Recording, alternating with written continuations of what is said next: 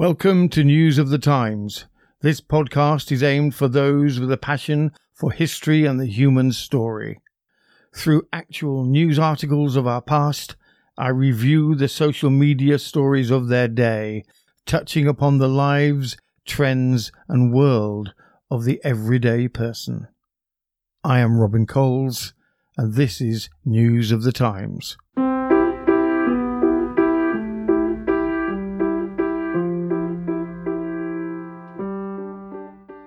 News of the Times.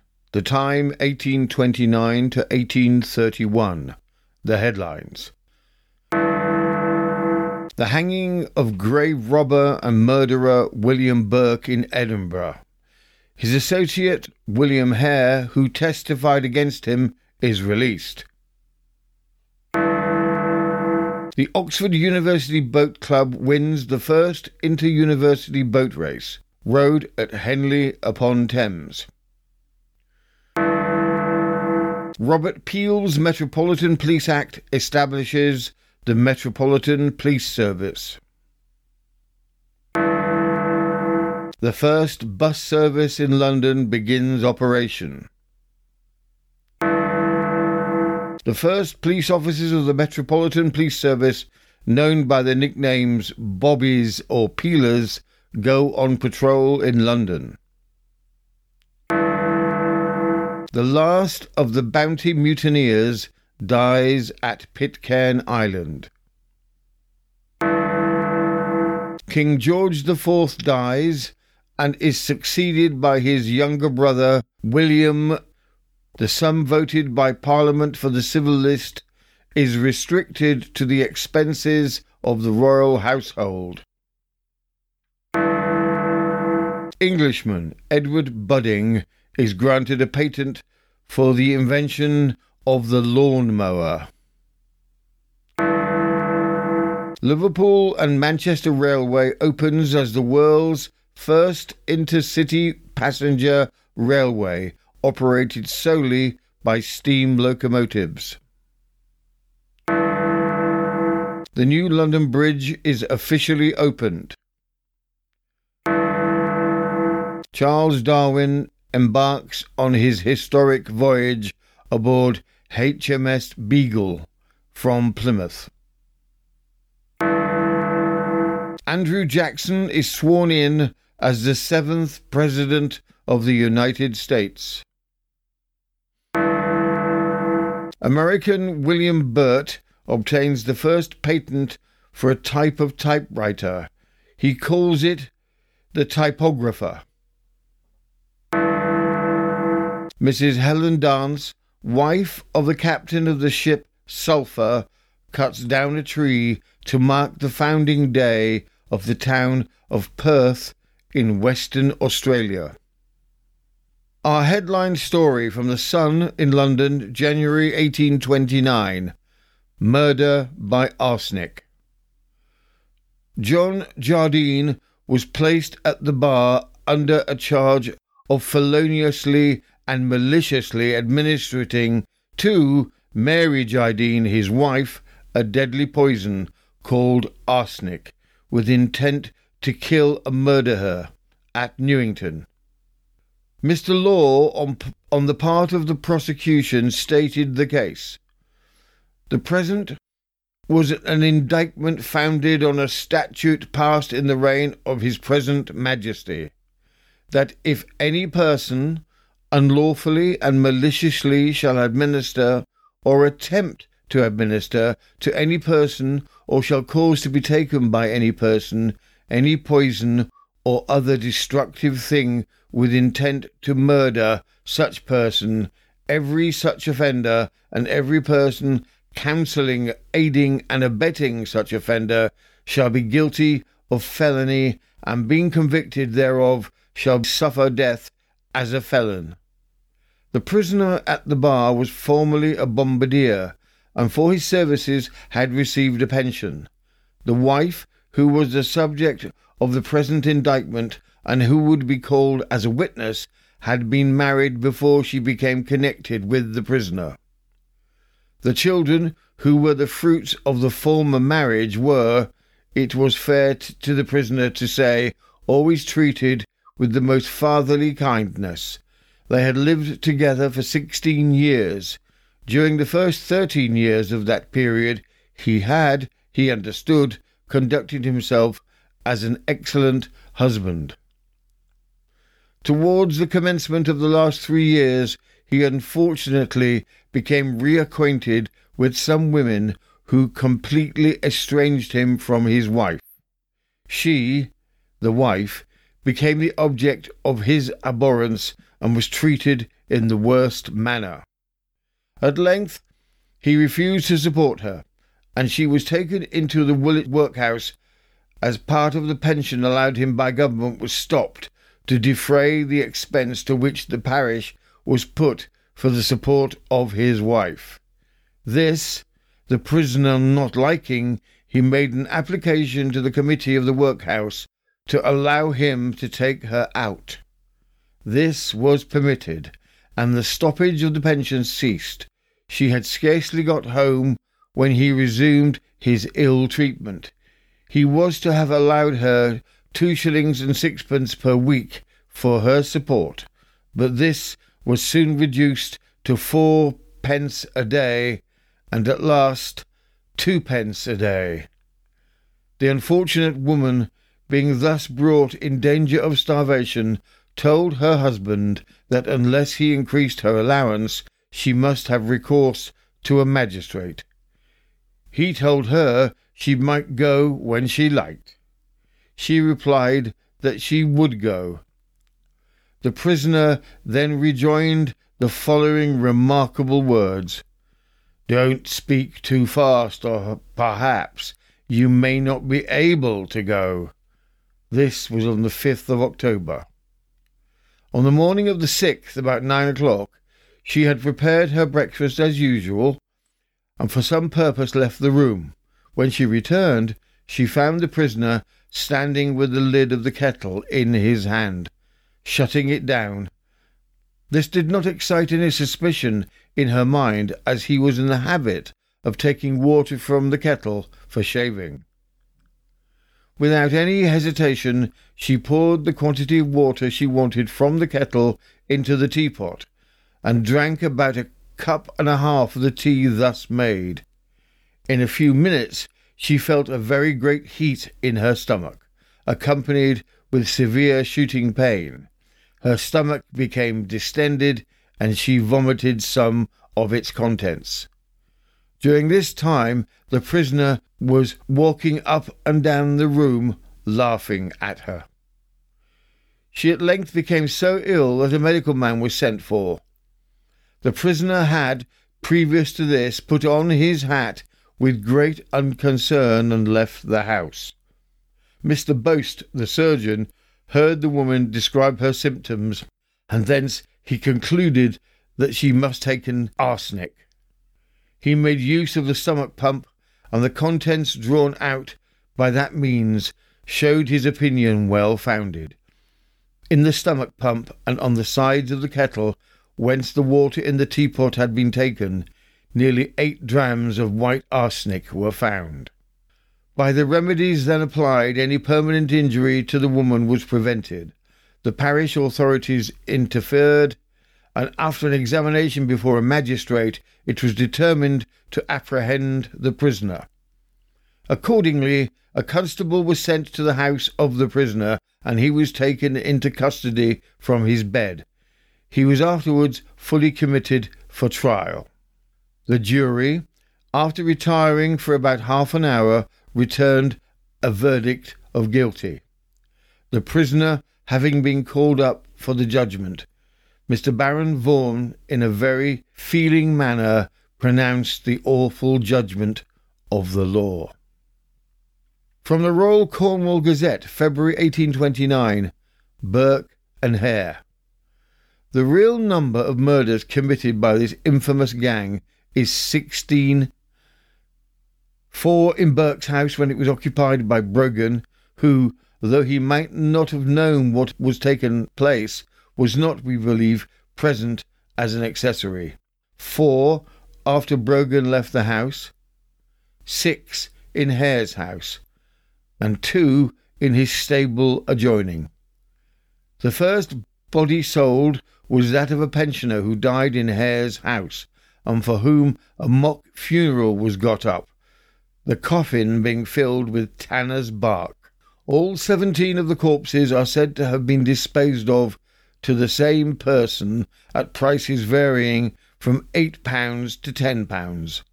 The greater portion of the unfortunate individuals who were murdered were persons far advanced in life.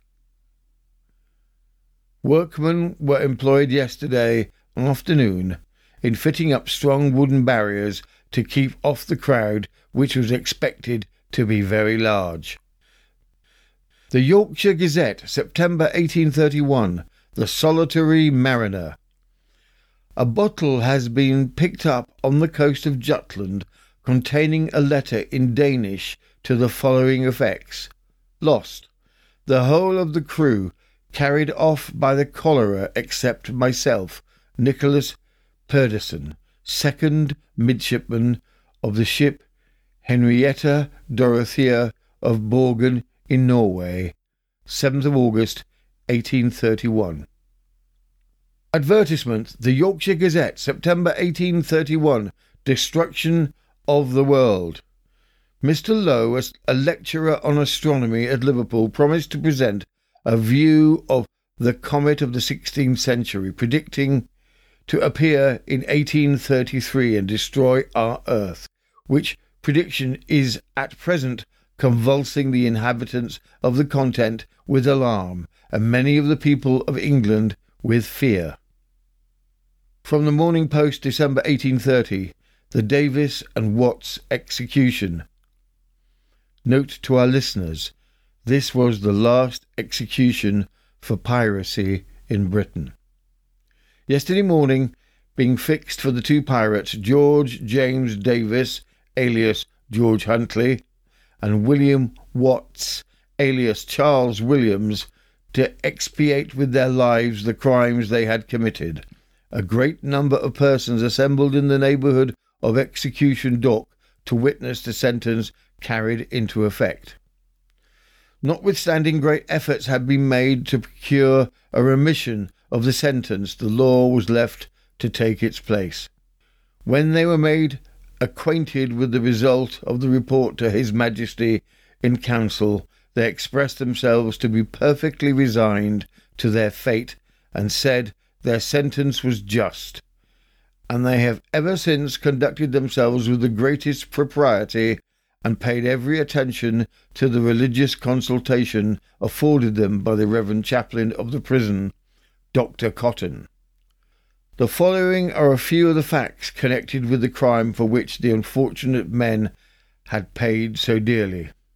As our readers are aware, they had been transported to Botany Bay, and in consequence of refractory conduct, they were, with 16 others, ordered to be conveyed to another port in Australia, called Macquarie Harbour. But on their way hither the convicts mutinied, and succeeded in making themselves masters of the Cyprus, the vessel employed to convey them thither, and they set all the soldiers and the regular ship's company on shore of an uninhabited island. They made sail for Japan, but their vessel was so roughly treated by the Japanese authorities that they were compelled to abandon her, and were for several days left to the mercy of the winds and waves in an open boat. The 4 prisoners who were capitally convicted, and 2 of whom have been respited, were the only ones who arrived at China, where they were taken by the British authorities and sent home to England for trial. At 8:30, the culprits left Newgate and arrived at Execution Dock at 9:30. Huntley jumped out of the cart with the greatest firmness and walked very fast to the scaffold, which he mounted without any assistance. He was immediately followed by Williams, and when the ropes were put around their necks, the latter addressed the multitude and said he thought that they had been very much worse treated than they had treated the persons they had set ashore on an uninhabited island, for they had given them plenty of provisions. They then shook hands together, and at a signal given by Dr. Cotton, the drop fell. They struggled a long time before the vital spark was extinct. From the Scotsman, March 1829, the colonisation of Barbary.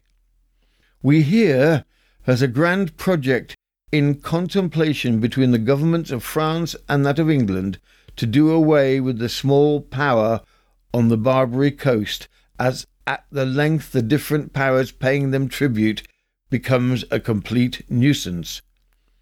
The plan is to colonise Barbary with French and English subjects, for which they are to obtain the sanction of the Grand Sultan in a special negotiation, and a person of therefore great renown is to be employed in the business at the court of Constantinople. From the London Evening Standard, August 1829. A boy, almost 16 years of age, was flogged 100 yards yesterday morning at 9 o'clock for stealing a gown from the back premises of Mr. Gribble, No. 2, Portland Place, Walworth Common, London. From the Staffordshire Advertiser, August 1831. Trial and the execution of a boy for murder, Kent Assizes. The judge took his seat on Friday morning at 8:30 to try John Amy Bell, aged 14, for the murder of Richard F. Taylor, aged 13, in a wood in the parish of Chatham.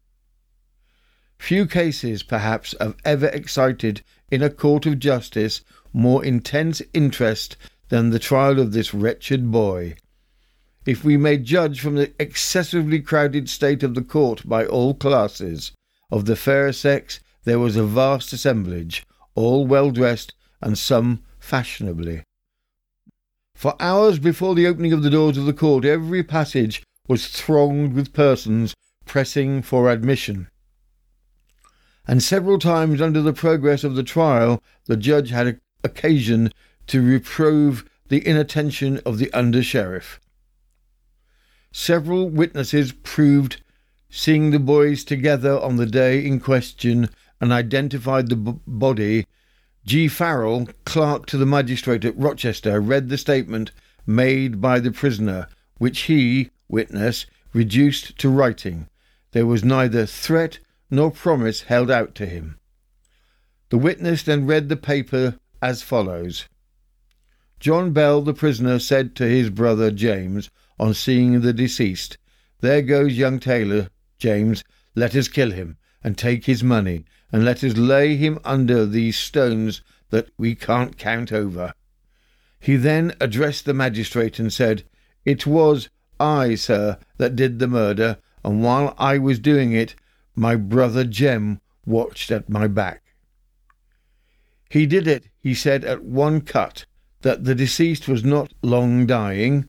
The little boy lost his way in the woods and laid down to cry, and while the boy was lying down, he cut his throat.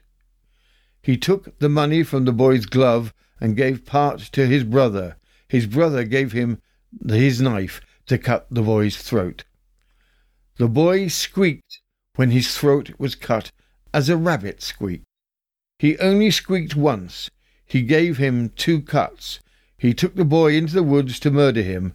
He had on the frock his brother Jem then wore, and the blood went on it, and was on it still. Charles Patterson examined. I am a constable, and had the prisoner in my custody, and was taking him from Rochester to Maidstone jail, and in passing a pond, the prisoner observed that this is the pond where I washed my hands and the knife after I did the crime, and he remarked on seeing a path that led to the road. That is the road that leads to the spot where I killed the poor boy. Don't you think, sir, he's better off than I am? The prisoner also showed me a place where he came out of the wood with the bloody knife in his hand, he said, and also a place where he and the deceased went into the wood, that before they had been together in a turnip field, and pulled a turnip which the deceased pared with his knife, and then he took the deceased into the wood under the pretext of showing him a short way home. But after they had got some distance, he told the deceased he had lost his way, and the deceased, on hearing that, sat down and began to cry, and on that he jumped on the deceased and in an instant cut his throat. That he took the money then partly from the deceased's hand and partly from the purse. He had great difficulty in getting the money from the hand. It was closed so fast, and that after getting the money he rushed out of the wood greatly alarmed. On taking him to jail, the prisoner said he need not to be ironed. He knew he should be hung and would not attempt to escape. Mr. Justice Gazali, addressing the jury at great length, going through the whole of the evidence and commenting on it as he went on, the case, he said, was one of a nature that the whole of his professional experience had not furnished him with another instance of, and it was one which would require the serious attention and consideration of the jury. The jury, after a few minutes' consultation in the box, returned a verdict of guilty, but recommended the prisoner to mercy on account of his extreme youth, and the profligate and unnatural manner in which he had been brought up. While the foreman of the jury was delivering the verdict, he could not observe that the boy flinched in the least, though he stood more forward, leaning with both hands on the bar before him. The judge proceeded to pass judgment of death on the prisoner, which his lordship did in an address that occupied more than half an hour. The prisoner was ordered for execution on Monday, and never moved even at this moment until the dissection of his body was mentioned, and then he dropped a solitary tear. Advertisement from the Scotsman, March 1829, recently published, Wilderspin's System of Infant Education, or Practical Remarks on the Importance of Educating the Infant Poor from the age of 18 months to 7 years, containing hints for developing the moral and intellectual powers of children of all classes, sold by Simpkin and Marshall, Stationers' Court, Ludgate Street, London. From the Scotsman, August 1831, Tale of Horror. The eldest daughter of a waggon master died suddenly of apoplexy on the 4th day she was interred. 3 or 4 hours after the ceremony, a gentleman who was hooting near the village perceived that his favourite spaniel had suddenly left him and was nowhere to be found. The following morning, to the surprise of everyone who heard it, the dog was round beside the new grave, scratching away the mould with great excitement and howling piteously. The circumstances excited immediate and painful interest. The churchyard was filled with the population. Horrible suspicion circulated in a whisper, but none dare to act without advice and authority from the waggon master.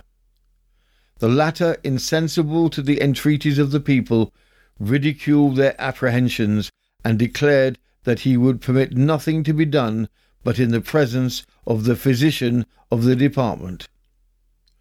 Before the latter had arrived, 2 days had elapsed. The dog still continued sentinel and howling at the grave, upbraiding as he might well those who looked idly on. The coffin was disinterred and opened in the presence of the physician. They found the ill-fated young woman turned with her face downwards, her grave clothes soaked with blood, and her person covered with bruises and lacerations. The waggon master was apprehended and is now in the fortress, but the circumstances have produced a dreadful sensation in the community. From the London Evening Standard, August 1829, The Ferocity of Rats. A remarkable instance of the ferocity of rats occurred lately at Wigington. A Mr. Hoare of Tring Grange Farm was returning home about 10 o'clock at night, and he saw upwards of 100 rats approaching him on the common. He threw stones among them, when they instantly surrounded him, and several ran up his body as high as his shoulders. With much difficulty, Mr. Hoare succeeded in beating them off. Both his hands were severely bitten and covered with blood and inflamed. You have been listening to the News of the Times 1829 to 1831, and I am Robin Coles.